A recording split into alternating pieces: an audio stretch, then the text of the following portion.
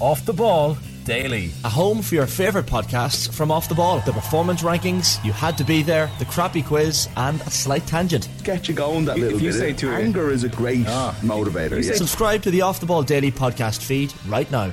OTB AM with Gillette Labs. Get the ultimate shave or your money back. Neon Night Edition available now. Possibly the game of the year. It's the All-Ireland football quarter-final preliminaries. It's Galway against Mayo. It's Salt Hill. It's Sunday. It's 3 o'clock, and I'm delighted to say to preview the game. In the maroon corner, Gary Sice, and the red and green corner, Keith Higgins. Welcome, gentlemen. Morning. Morning. That's our things.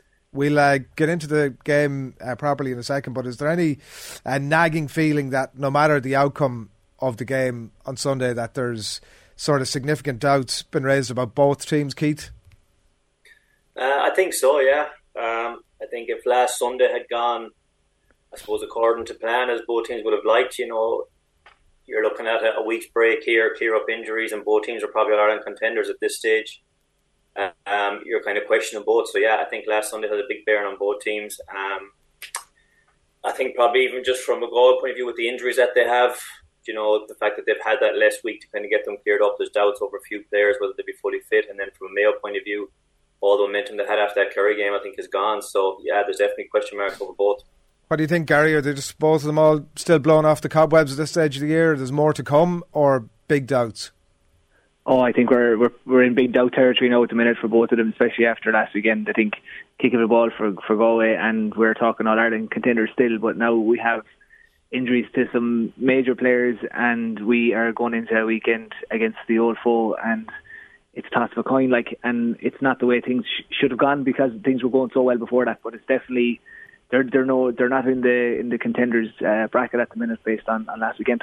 Yeah, the teams obviously named last night, and Sean Kelly and Damien Comer both named in the starting 15. I watched Comer come off the bench in Mullingar a few weeks ago and sort of kicked 3 or 4 points, but limped around, looked like he might have come off again. And obviously Pádraig Joyce pulled the old switcheroo with him ahead of the Armagh game last weekend as well. Are they going to start? What's the word? I think things are very quiet. There's very, very little about it. I think they have to. I don't think there can be any shadow boxing this weekend. I think if Damien is good to go, he's 60-70%, he has to play. I think we need to get them together, himself and Shane and Ian up front, and I think he'll cause problems even on one leg for Mayo at the weekend if that's the way things have to be. The problem you have then is going forward, what happens if we get over the weekend. As far as Sean Kelly goes, it didn't look good at the weekend. He came off in a boot, and he's probably pound for pound one of the best players in the country at the minute, top performer for us, and it probably can't be without him really. So everybody in Galway is hopeful, I'm sure, that he can participate at the weekend. Keith, I suppose everyone talking about home advantage for this one, but I guess when you look at Mayo's record in Salt Hill, it's not half bad. John Fogarty's writing in the Irish Examiner this morning as well about even something as simple in Salt Hill as the importance of winning the toss. I think it's given a bit of rain and maybe some usual Salt Hill wind as well at the weekend. So, I mean, how important is that home advantage, and even winning that toss as well, because it can be worth a few points? Yeah, I think there's a few things in that. I think first of all, the fact that it's not in McHale Park, I don't think too many Mayo people will be complaining about that. Our record there, you look at the performances there over the last few years, probably haven't been great. Salt Hill, like you mentioned there, the conditions are definitely going to play a big part. And I remember having this conversation with Gary, I think, before even the Connacht final, and if there's a bit of a breeze at all, you nearly kind of favour Go. I just think they have better long distance kickers. You look at if Comer plays Walsh, if Tierney, Cook, Conroy, all those boys could easily pop balls from 40-50 yards with that breeze behind them. I'm not sure if Mayo have that kind of firepower even with the breeze, but conditions definitely do play a big part. The fact that it's in Salt Hill, I don't think it'll bother either team, to be honest, but I think more so just the fact that it's not in McHale Park would be a plus for Mayo at this stage. The performances there just haven't been great over the last number of years. Cillian O'Connor came through a club game as well, a full senior league game with Ballintubber last weekend. Keith as well, 2-6 scored against Ballinrobe, his first competitive game in 10 weeks. He of course has had that hamstring injury, so a good sign that he's back involved, and I'm sure raring to go. Yeah, look, in fairness to Cillian, anytime he's come back from injury, he's always been in decent shape. I suppose the one fear I'd have is, he played a club game for Ballintubber, but at the same time he hasn't kind of played any kind of competitive game at this level probably since I think the Roscommon game he came on for a few minutes in. So it'll just be that level of sharpness, kind of if you start him, I don't think he's got a full game in him. He's competed at that level. If you bring him on, you're bringing him on in the heat of a battle in the Galway Mayo game, knockout championship. Will he be able to get up to the pace of that game as quickly as he needs to? So, look, I think Killian's track record speaks for itself, but at the same time, there is just going to be that bit of question mark, but there is a few cobwebs there, whether he can get up to the pace of the game quick enough. I think fitness-wise, he'll be fine for 20 minutes, but it's just a matter of whether he'll be able to get up to the sharpness required. So, I suppose, but going back to Gary's point there, I think the big one for me is Sean Kelly. If he starts, Galway probably favourites. If he doesn't, it's a big advantage for Mayo. I think, as you mentioned there, look, he's probably looking at, if Galway progress, he's probably looking at Player of the Year territory in fairness to Winston. Yeah, he's incredible in full flight when he's going forward as well, apart from everything else. You mentioned on paper, Gary, that Galway full forward line is incredible. Talk to us about Shane Walsh, will you? Because, obviously the All-Ireland final last year was such a ridiculous benchmark that, in some ways you're destined to be hammered if you don't meet that mark every time you go out on the pitch afterwards. But hard to turn that on every day, and he hasn't turned it on in a Galway shirt since. Yeah, I'm glad you used the word ridiculous for what he didn't go park last year, because it was absolutely ridiculous. I'm not so sure there's a lot of footballers out there that have had a dream to do that. Don't mind actually going to do it. So he did something ridiculous. There's a couple of things with Shane, and one of them is the club campaign he went through. And for Shane, it was probably the longest season he's done. He's 29 now, going 30 soon. I don't think he's ever done a full season like that. He had a break, obviously. He went away to Australia and whatever, but how much of effect that had on him, I don't know. He hasn't shot the lights out at all, and to be quite honest with you, he was very disappointed last weekend in Carrick. Things that he does in his sleep he was very off, and even the striking of the ball, there was no consistency to it. The penalty, the 2 or 3, he one off his left, one off his right. They weren't consistent to anything he was doing, and I hope this weekend he's capable of just switching that off and turning on the magic again at the weekend. Yeah. And I know Mayo will be very aware of that. How much of a sting will be in him, it will be interesting to see. I've no doubt that he's been talked a lot this weekend. They're going to explain to him that all will just be free, just go and play. And if they can get that out of him for 40 minutes, I think Galway will be fine. He is that important, and I think when Shane plays, it takes 2 to mark him. It maybe take 3. You might even have a system around him trying to slow him up and stop him up. He's that dangerous. And if that happens, then you've got Peter Cook, you've got Tierney, you've got Ian, you've got Damien, you've got Paul Conroy. And Mayo will be aware of all this, and I think Shane is that pivotal to it. He's as important as Sean Kelly when he's in full flight, but we haven't seen that, as you mentioned. So as a Galway man, I hope to God Shane turns up for 40 minutes the weekend at Pearse Stadium and does horrific damage if he can at all. It's not even the terrible twins, it's the terrible trio, turns out, when they're all on song.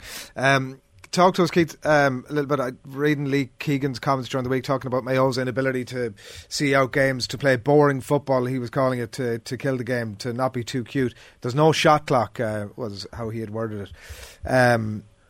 What does that all come down to?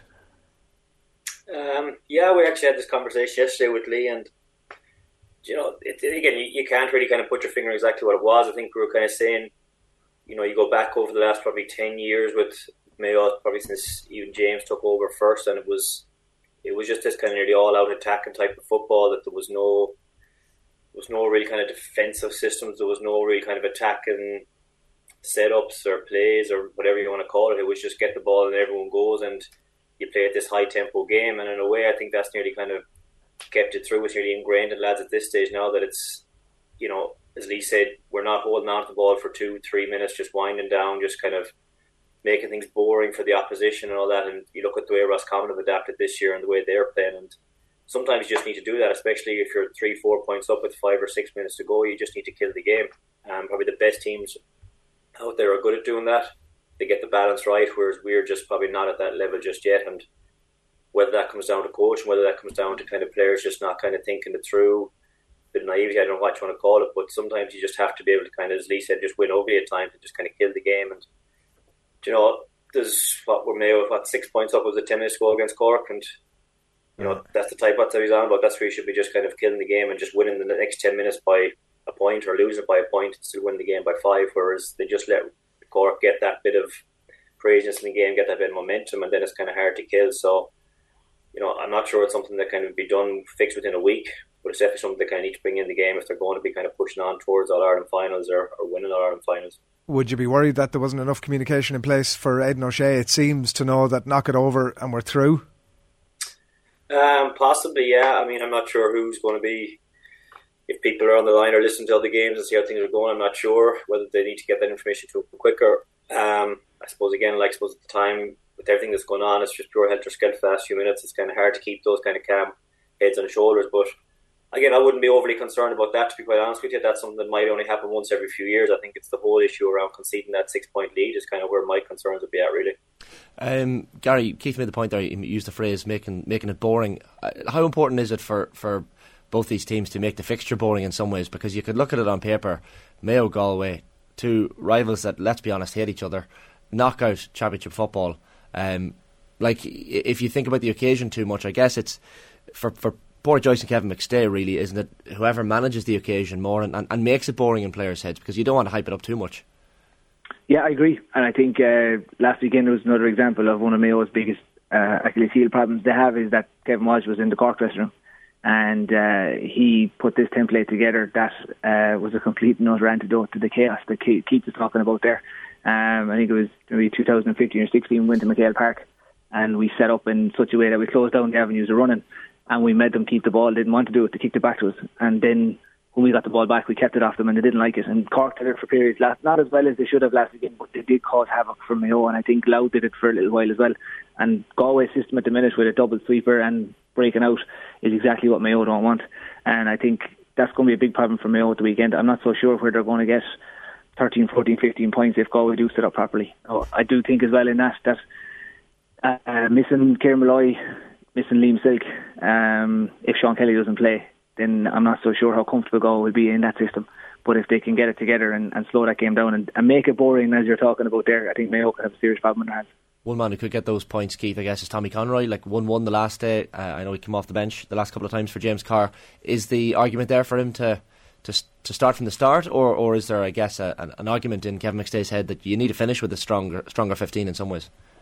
Yeah, that's been Kevin's kind of mantra all year, is kind of finishing with nearly a stronger 15 than he has. I think the argument would probably be there to keep the full forward line the same with Aidan, James and Ryan. I mean, if Sean Kelly isn't fit, I think it throws up a question mark of who Galway put on Aidan, then who they match up with James. I think if Tommy starts, it's probably more of a natural matchup for like Jack Lynn to go on him. So I think if you start with Aidan and James, if Sean Kelly isn't fit, it just throws up a few more question marks over the matchups in the Galway defence. I think you go back to Gary's point there, though. I mean, you know, we talk about Mayo struggling sometimes with a packed defence and all this, but like the reality was they were 6 points up with 10 minutes to go, whatever it was, the last day against Cork. You know, so they were doing okay. It's just, I suppose, when Cork had to throw off the shackles and go at it a bit more, that bit of craziness came into it, and Mayo just kind of weren't able to kill the momentum. That's the kind of bit I'd be concerned about. I know if Galway pack the defence and do what they did previous years and get their two wing backs dropping into those channels, it will cause them problems and see where the scores come from. But at the same time, I think Mayo got a small bit better at it. They're just not kind of quite at that level just yet. But yeah, look, the argument is there to start Tommy Conroy again. A lot of it will come down, I think, to conditions as well. You know, like, it sounds very simplistic, but if Mayo would end up getting the breeze in the first half, they'd put in Tommy in the second half, then against the breeze, will they get enough ball to him? It's just hard to know. There's so many ifs and buts to it, but I think they'll probably just go with the same full forward line again, keep James Carr in there and look to bring Tommy off the bench like they have been doing and kind of start with a stronger team. Shane used the word hate there. Very strong word. Accurate. What was that, sorry? Shane, he used the word hate. Yeah, I think that was actually brought up for me during the week as well, and I think I mentioned it as well in a different interview, but it is a strong word. Hate probably isn't the right one, but I think there is a big dislike in there. It's just a case of sometimes you just have to do whatever it takes to win those games, you know. You can't kind of comprehend losing to your biggest rivals, and it's the same with me with Galway and Roscommon because we're so close to both here on the border. But again, even the point you made there about taking kind of the emotion out of it, I think it probably would be a very cagey start. I mean, both teams will probably set up very similar. They'll get bodies back and it will be kind of cagey maybe for 40, 50 minutes. But if it's tight coming down that last 10 or 15 minutes, that's when the emotions will come into it, and that's when you want the boys with the calm heads. So it'll be interesting to see. Yeah, be an absolute belter. Gary, Keith, thanks a million. Thank you very much. Cheers, lads. OTB AM with Gillette Labs. Get the ultimate shave or your money back. Neon Night Edition available now.